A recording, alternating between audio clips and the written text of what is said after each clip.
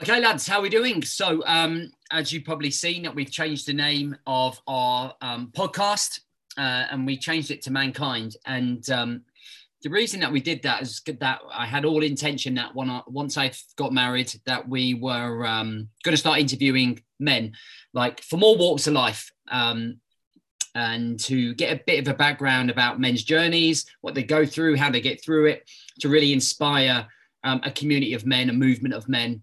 To change the way that they think and the way that they act. And I know that there are female listeners here as well. So I know that you are going to take some benefit from this as well. So this is for men and women.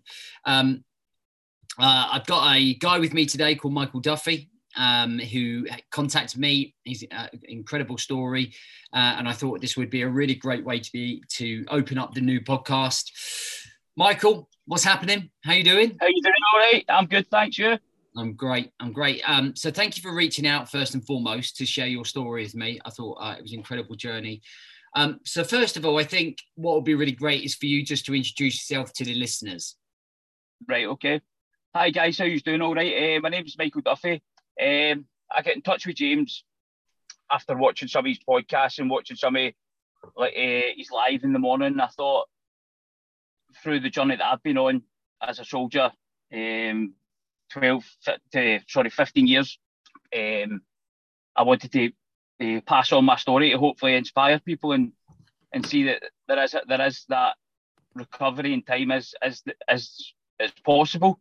It's been a hard journey, no doubt about it, but there is a way through. So, Michael, let's take it back to the military. Yeah. What made you join the military? For me, it was more, I played football and stuff like that, and I was one of these guys that was outgoing all the time, outdoors, doing loads of stuff all the time out with my friends. And my two grandpas were in the military, and I spoke to them, and my grandpa's stories were excellent. I just used to love listening. He was national service in the 50s, and it was just like unbelievable life experience. So things weren't going so well at home. And I said, you know what, at 16, I'd done okay academically, but I said, you know what, I want to go and try it. At least when I'm older, I can say at least I've done it. And I went there, I went to the careers office, and it was just like a whirlwind. It took me away, and that was it. It was just like flown by. So how old were you when you joined? 16. Wow, 16, young lad. God, I can't. My boy is just about to turn 15, so I can't imagine him in a year from now joining. Although I want him to, I do think it's a great way for a young lad to be grounded very, very quickly. So who did you join? Originally, it was the King's Own Scottish Borderers. Obviously, they're disbanded now, but originally that's where I went, and from there, phase 1, phase 2, right through until the amalgamation with the Royal Scots, which then became One Scots. Okay. So, obviously I know, but what happened with this major event with you in the military that really sort of affected your life? If you explain to the guys about it, and then kind of like what the initial process was when it happened in terms of how you dealt with it, that's kind of like short spawn. But if you break it down and we ask questions as we go. I mean, I joined like just prior to 9/11 happened, and then happening, and then after that, the world obviously changed at that point. So I'd finished training, went straight to Iraq when I was 18. Went there, and then I'd done like kind of tours, got promoted. I went to Northern Ireland where I was part of the Close Observation Platoon. Worked over there for 3 years. Best time in my army career. Loving it. After that, it was like we were getting posted to Edinburgh. We were going to become like the 4 mechanised brigades, where obviously like the spearhead, one of the spearhead brigades to go to Iraq, Afghanistan, whatever. So we built pre-deployment training. I'd end up doing junior breaking, promote it at the Christmas, and that's what I wanted to do. Section commander was the thing that I wanted to do most. Yeah, I think it's the best job in the army. Like, yeah, you're the only guy that really fights the battle with your guys, and everybody else is in support of you. It's your plan.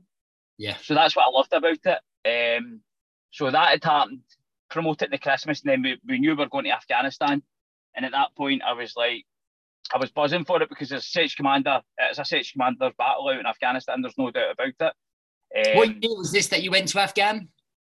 Sorry? What year did you go to Afghan? 2012. That was my second tour of Afghanistan. I went 2010 prior. Yeah. And I'd done 2 tours of Iraq before that as well. Yeah. So I was like well versed on it, what was about to happen. But yeah, part of I went and joined, like, I got moved company after I got promoted. I was part of the brigade operations company. Yeah. So we knew it was going to be crunchy. We knew we were going to be getting a tough time. But I don't think they could have prepared for how hard a time we were going to get. Yeah. But, and then we deployed to there, and that's obviously where my instant kind of happened after that. So let's elaborate on that incident then. So this is a game changer, really, isn't it? So, like, if you're happy to take us through it, I think it's important to understand what you went through before we start talking about that building up process. Yeah. So obviously deployed with a great company.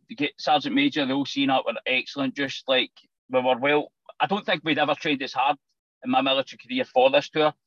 And I put an emphasis on the ID. Obviously, the ID threat was massive, so I put an emphasis on the guys that I work with, dealing with casualties, and I think that was the biggest thing in my mind, to dealing with somebody like with an ID strike. So we were well prepared. We were out there, we landed, and we started off a few operations to get settled into the tour, and everything was going well. As soon as we landed on the ground, though, like it was kinetic straight away. We were going for it, and so it was about maybe halfway through the tour. We're on an operation. We'd been sent in as a screen kind of thing to go and disrupt an area where the Afghan army were working around there. We were in Nadi Ali in the dashed area. We were up in that area, kind of doing straight, looking into compounds and looking for Taliban, basically, just and disrupting the area, maybe as a screen away from the Afghan army. And so we went into a compound, various compounds in the morning, searching for guys. Couple of shooting scouts, like people kind of shooting at us, a couple of RPGs going over the top and stuff like that, which was obviously normal for us. Yeah. But as we left one of the compounds, we were just like, there was vehicles attached to us from the RDGs. So they vehicles pulled up and we were just about to mount up, and we got ambushed for like 3 sides. So it was like one for the front, one to half right, and then they eventually flanked us on the right hand side. So, search commander, you're trying to get your guys, like, obviously win the firefight. That's the first thing. Yeah. So eventually we were absolutely surrounded. So, like, try to direct the fight. We had a couple of young guys in the team who were absolutely brilliant, by the way, just like getting tore right in about it. We even had the medic on the ground. She was going for it. It was chaos. But I felt as if I had control. And then I remember engaging a target to the front. The guy stepped out. It was a doorway. I engaged him. And then I remember turning around and saying to one of the guys who was like my 2IC at the time, was like, I just hit that guy there. And literally, I just felt a thud on my leg. Looked down, and my left leg, which I'd seen, I was like, my left leg had like ripped. And I pulled the combats back and looked, and I'd been hit. But I was still in good shape at that point. It makes you sound like, but adrenaline just takes over. So you're just like, so I was like, been hit. But one of the guys' reactions like, fuck off. And I was like, no, I'm genuinely serious. I've been hit. And he looked at me, and he looked at my leg. He's like, you all right? So at that point, I was still all right. I was still in the fight. Yeah. So we're still going for it. What I didn't know is that bullet that had hit my left leg had actually went through my right leg first. Wow. So it was like straight through my right leg, straight through my left. So, but in reality, I was still in good shape. And like, it sounds nuts, but the mission was still the forefront of the mind. It's crazy. It was training, right? It's embedded. Yeah. It's embedded, isn't it? Like, of course it is. It's like win the firefight, because if you don't win the firefight, more people got you hit. So I was still in good shape. The bleeding was controlled. I was just kind of holding it. I remember holding it with my glove and putting a bit of pressure on it.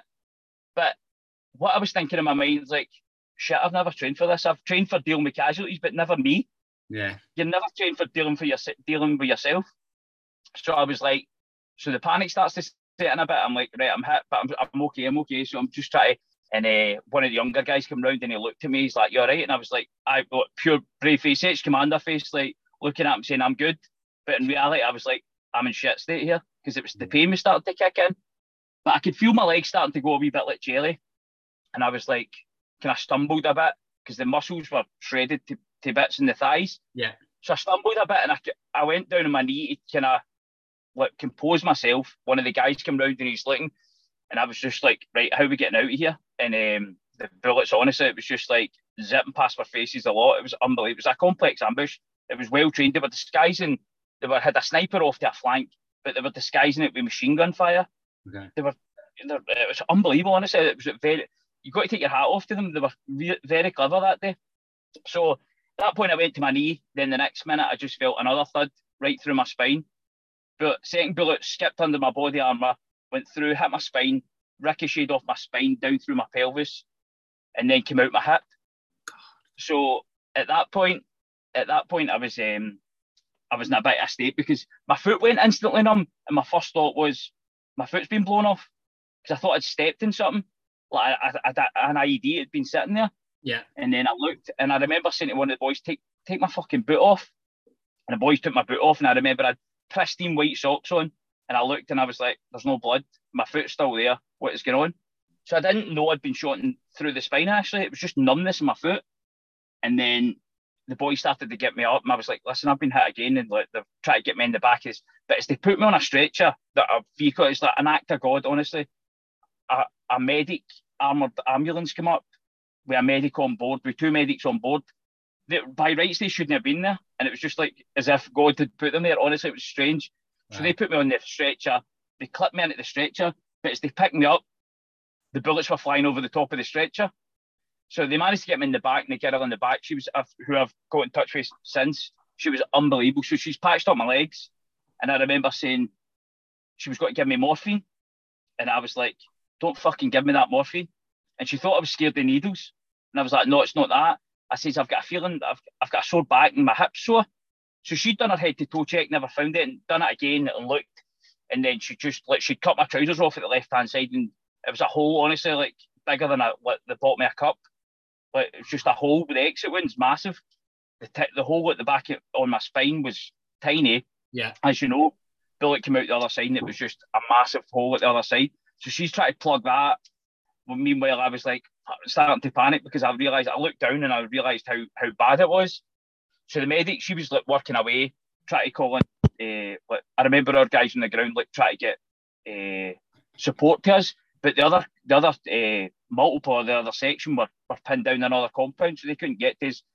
And as you know, in the heat of battle, anything that can go wrong did go wrong. So the comms went down. So the sergeant major didn't know there was an injury. They didn't know there was a. So he was like on radio. We were in a dead spot. We could hear the ICOM chat, and the interpreter saying to me, the Taliban are saying they know that somebody's injured. As soon as the helicopter comes in, they're shooting it down.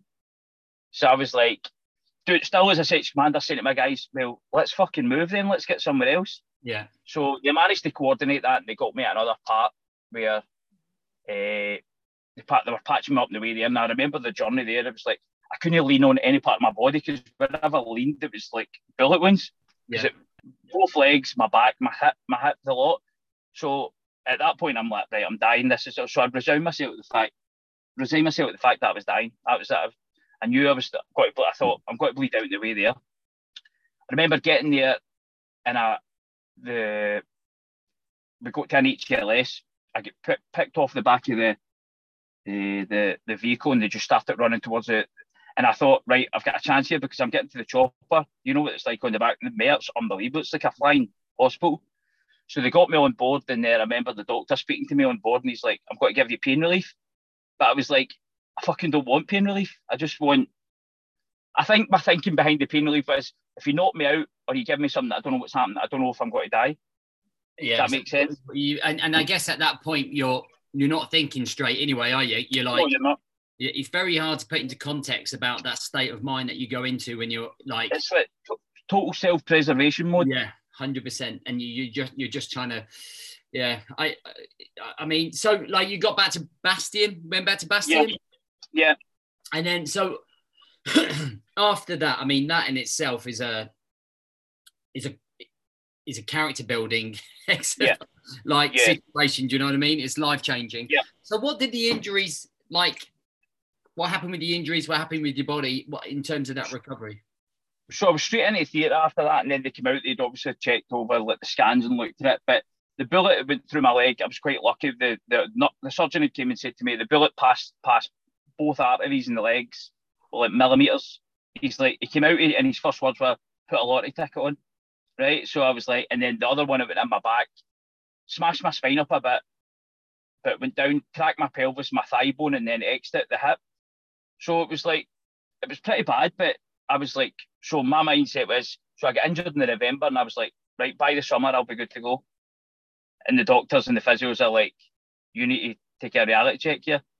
So that was my mindset. I was like, back by the summer, like, it was just that mentality I had at that time where I was like, no, I'm not. And I felt as if I didn't recover that quick, the Taliban had beat me.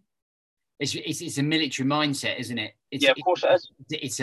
It's very difficult for people to explain. You're like I always say that saying now, always in the fight. Like if you always in, it's like I'm gonna run this one off. Just I'll be good to go in 6 weeks. Let's go. And obviously, I think the way that we are trained, or when we go through basic training, we're almost trained to be invincible. And that's certainly something that I would say, like in Royal Marine training, you would almost say that if you had the green lid on and a lorry smashed into you, the lorry would smash around you completely. You're a fortress. A fortress is a really good word for it. Yeah, and that's the way I felt. I was like, well, this is not how I'm going out. Like, this is, I've got more to write in my story. I was like so military minded. I wanted to promote, and obviously my peers and that were still out there as well. And I was like, well, there's a chance. I was actually saying to my dad when I was in the hospital, I was like, I could maybe get back and finish this tour. And my dad's like, what are you talking about? Like, really think about what you're saying here. And then I was just like, so did you go back to Birmingham? Yeah, I was in Queen Elizabeth for like 5-6 weeks, I think. Recovery in there initially. And then I get sent up to Edinburgh. Well, I was part of a personal recovery unit up there, but I was based out of my house, so I was going there physio most mornings. Yeah. And that's probably when the battle really started for me, to be honest. So are you restricted today in terms of movement, legs, hips? I've got a wee bit. It's called a Trundelenburg gait, so I walk a bit funny.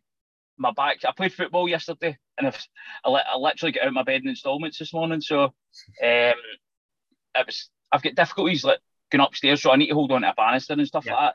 Yeah. But I had to learn to walk again from scratch. Yeah. So the way a baby would learn to walk, that's how I did it again. And then into a jog. The first time I jogged, I was like, thought I was a superhero. It was unbelievable. I jogged and I was like, wow. Don't get me wrong, there was no plain sailing, because I used to like go up to the physio, and if things weren't happening the way I wanted it to happen, I used to throw a hissy fit and start wrecking the place. I wrecked the dressing room about 3 times. And the physio came in, he was amazing with me, to be fair. He was like, so what he done was, he's like, right, he's seen that I'd wrecked the dressing room, and he's like, right, come with me. And he took me and he sat me down next to amputees who were all playing sitting volleyball. And he said, play with them for an hour. And I was like, do you know what? I'm a selfish bastard. Do you know that? These guys are sitting with no legs. Humbled right away, right? Yeah. And it was very clever the way he did it. He was just like, sit there, and he left me to it. And I'm sitting, and these guys were getting on me and just saying, it is what it is. We go on. And that inspired me, to be honest. That pushed me on, because I knew through the recovery it was going to be peaks and valleys. It was going to be, I'm sure I started rocketing really quick recovery. Then I dipped for a long, long time. Okay. Complications, couldn't walk properly, temper tantrums, like thinking of the world's. And I think it was, you'd said on one of your things the other day, like the pity party. Yeah. Exactly. I was like, blamed the world. So I used to be like, so nobody in my, I moved back in with my dad, and nobody in my house they were all walking on eggshells, because I was like, well, I'm a victim here. Look at me. Okay. Do you know what I mean? Yeah. So like after the incident, how much longer did you stay in the military for? 3 years. 3 years. Recovery time. Did you get MD'd, or did you leave voluntarily? Yeah. No, they MD'd me because it came to the 3 years. And listen, they didn't have to give me that amount of time. They gave me 3 years and says, right, let's see what we can do. Yeah. And there was times where they thought I was going to recover, and then it was just too much. The spinal injuries, couldn't weight carry, couldn't like climb, couldn't like jog. So you're as well got. They did offer me a training wing post, and I was like, nah, it's not what I'm here for. Yeah. So did you find that after the incident, leaving the military, mental health thing kicked in. Yeah, so I was diagnosed with an adjustment disorder. I don't know if you've heard of that before. Not that one. Right, so it was an adjustment disorder. So they put it in terms of you're flying high, your instant happens. So a millisecond, your career's over. My brain couldn't catch up to what had happened. Plus the fact I joined at 16. I'd never lived a life as an adult out here. Interesting. So yeah. I used to go, like, when I could walk again, give you a quick example. So adjustment disorder, I'd never been shopping before, like a proper shop, then bought myself food. So I was walking around the supermarket and I followed one woman around that everything she bought, I bought. I bet she was like putting you up, phoning up the place. There's a bloke following me here. There's a bloke following me. I was just, because nobody had ever said to me, this is what you need to have a house shop. Yeah. Do you know what I mean? Feel that, like, I'm not sure how familiar you are with my story, but like when I left the military, obviously I didn't leave. I wasn't MD. I left to be at home more with the kids, but I definitely still had huge identity crisis. Like in you know, I definitely identity crisis, and I think like I just didn't have. I didn't realize how difficult it's going to be leaving the military. Like you, I had a life though before military. Like I joined at 23, I think, something like that. Yeah. Then when I left, I was like, now what? Like what? Where do I belong? What's my? You know, you feel really proud when you're in the military. You got your Marine flashes and your lid, and you've done what you've done, and you served your country, and then you come out, no one gives a fuck. And 100%. Like, just literally no one gives a fuck about you or who you are. And like, mate, quite rightly so. It's just like, you know, everyone's cracking on with their own life. But then you take that person, you're like, you don't know what I've been through. You fucking like, do you know what I mean? And then that entitlement, there's like, I think I almost become addicted to self-pity and drama in my own life. And I think it wasn't until I stopped and took a look in the mirror and accepted that and who I was becoming, that I decided to do something about it. I think, listen, I'm the exact same as that. That's the way I was. I was just like, everybody should feel sorry for me. I've done this, I've done that. Why is nobody bowing down to me? And like, and I was like, had this self-entitlement, which I'd never had before in my life. I know, yeah. It's a mental thing. So where are you at today? What's happening today? What's different in life? How has your recovery been since you left the military? Oh, I think we might have lost him slightly. So I talk about like the kind of adjustment side of it. Yeah. So basically, what I was looking at where you were now. What did the recovery look like in that respect? Is like, how did the recovery go, and like what have you been up to since you left the military? So the recovery, like I said, it was peaks and valleys. It was just like, am I going to be all right? Am I like, so the mental health side, I did a wee bit of counselling and stuff like that. The adjustment disorder, I did a wee bit. They thought it was PTSD, but it actually wasn't. It was just more anger at what the situation had happened, and so disappointed that I was like just promoted and I was going somewhere, and then it just all collapsed round about me, and my relationship broke down as well. So the girl that I was with since school, it just collapsed. Everything went south.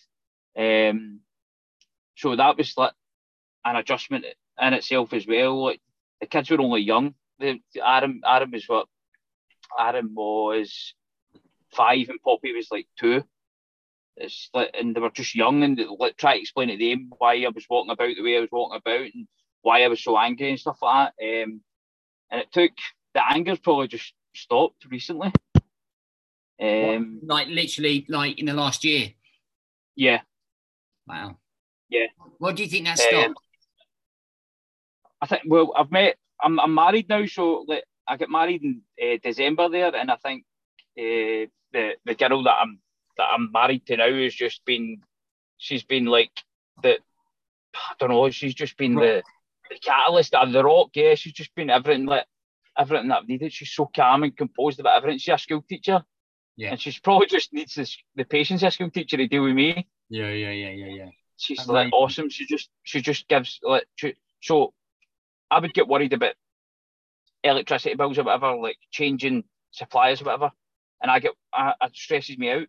And she's just like, no, this is how we'll do it, and she just makes me see it logical. Yeah. Whereas I'm just like flapping about everything. Do you feel like you found yourself today? Do you still feel like there's an identity crisis, or do you feel like you know what you want more out of life at the minute? No, there's definitely still an identity crisis where you know what it's like for us guys. We want to push on and be the best at everything we do. Yeah. So, like, I work in a school now, and I run wee courses for kids with leadership and discipline, confidence, resilience. I do all that kind of stuff. But I'm like, no, I could go higher. I could do more. Do you feel like you lead yourself at the minute? Yeah, sometimes I'm a very confident person, but sometimes I don't know what. Sometimes I've doubt myself, but I think after my recovery, I've pushed myself to say, well, no, don't settle for second best. You've got so much to offer. Yeah, and I honestly believe that. I honestly believe that whatever I do, whatever I've done in my life, I've gave 100% anyway. Whatever I do, I'll make sure I'm good at it. Yeah. Don't get me wrong. It's like there's been times where I've just been like, I see my mates who are still in the army, and you know what it's like. They're like fit and strong and like flying up the ranks, and like it does agitate me at times because I'm like, that could be me. But listen, that is what it is. This is my story. That's their story. 100%. And there's no point dwelling, right? Because I think when you, for someone like you and what you've been through, I think when you look at it and you think at how lucky you are still to be alive, I think it's huge. Like, you realize how lucky you are still to be here talking to me, being in that situation, probably for that ambush is incredible. Like, and you gotta, and that's what that emotional you almost owe it to yourself to make the most of every single day, right? To the day you die, making sure that every single thing you do is to leave that legacy, because in theory you've been spared. Like, you know, from you, it could have gone a lot different, like literally millimeters different. And you're like, yeah, I'm gonna fucking make the most of this. Like every single day when you doubt yourself, like, I was given that fucking chance, like, and it could have been taken away just like that. Yeah, I agree with you, because it was literally, they say like it's a pure cliche thing, but life is about like a matter of inches, and the inches you didn't take, or the step you didn't take, and literally for me, if I took like half a centimetre step forward, it could have been a whole lot different. It's gone, and you got that gift, and it is realising that gift as well, and really getting it to the next level.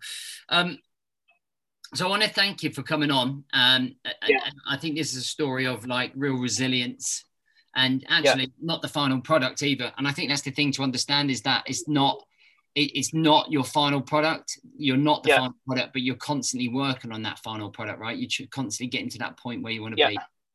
Yeah, well, I'm coming up for 40 next year, and I still think I've still got the mindset that I did when I was like 20 odds, where I still want to push myself. I'm not the finished product. I don't know if I ever will be, to be honest. I don't think you ever do. And that's a really interesting statement, because my missus always says, you're never happy. It doesn't matter what you do. It doesn't matter if you earn this, or you achieve this, or you achieve that. It still would never be good enough. And I think there is an element of that being a military mindset. Like, you know, whether it's a perfectionist thing, whether it's a standard or status thing, I don't know. But the minute I don't start saying that is the minute that I'm really going to start worrying.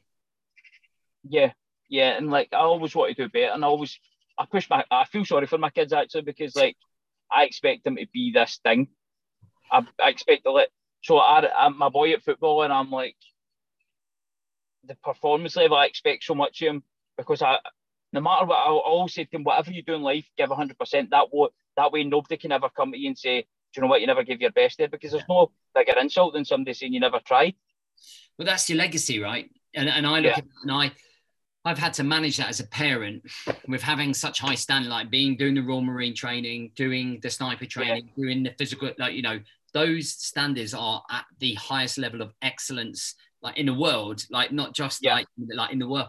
And I have to be really careful about managing those expectations on the kids and my clients, because they're not fucking Royal Marine Commando snipers or fucking of course, physical trainers. And it's really managing that. It makes a real difference. But the legacy is going, do what you want to do. Make sure that you do stuff that makes you happy. Make sure you like, and it's key things like lead yourself. Don't and ever allow life to lead you. You lead your life. And I think, yeah, I agree. And just like give it everything you've got. You never like. My kids obviously know my story, and like I always say to them, they're a bit bored of it now, right now. If they're just like, Dad, no again. But as you crack open a beer on a Friday night, did I ever tell you when I was in Africa? Yeah. So now that story's more often them, but there's so many stories, so many lessons within the story. Yeah. And I'm like, always give everything you've got, no matter what. Yeah. Just leave it all out the pitch. Leave it, whatever you do, just give it everything you've got. Because I'm very critical of myself, and I'm critical of them, and I don't want people to be critical of them. Only I can do that. You know what I mean? But interesting. I've been doing some work on self-criticism recently, and there's always two. Like self-criticism is great. Like it's really good to be self-critical of ourselves. But the next step, there's two different steps. One's going to lead you down the path of pity. The other one's going to help you thrive. And it's like, don't feel fucking sorry for yourself if you're shit or you're not showing up or you're not doing it right. Like use it as fuel to get to that next level. And that's the path that I'm trying to get.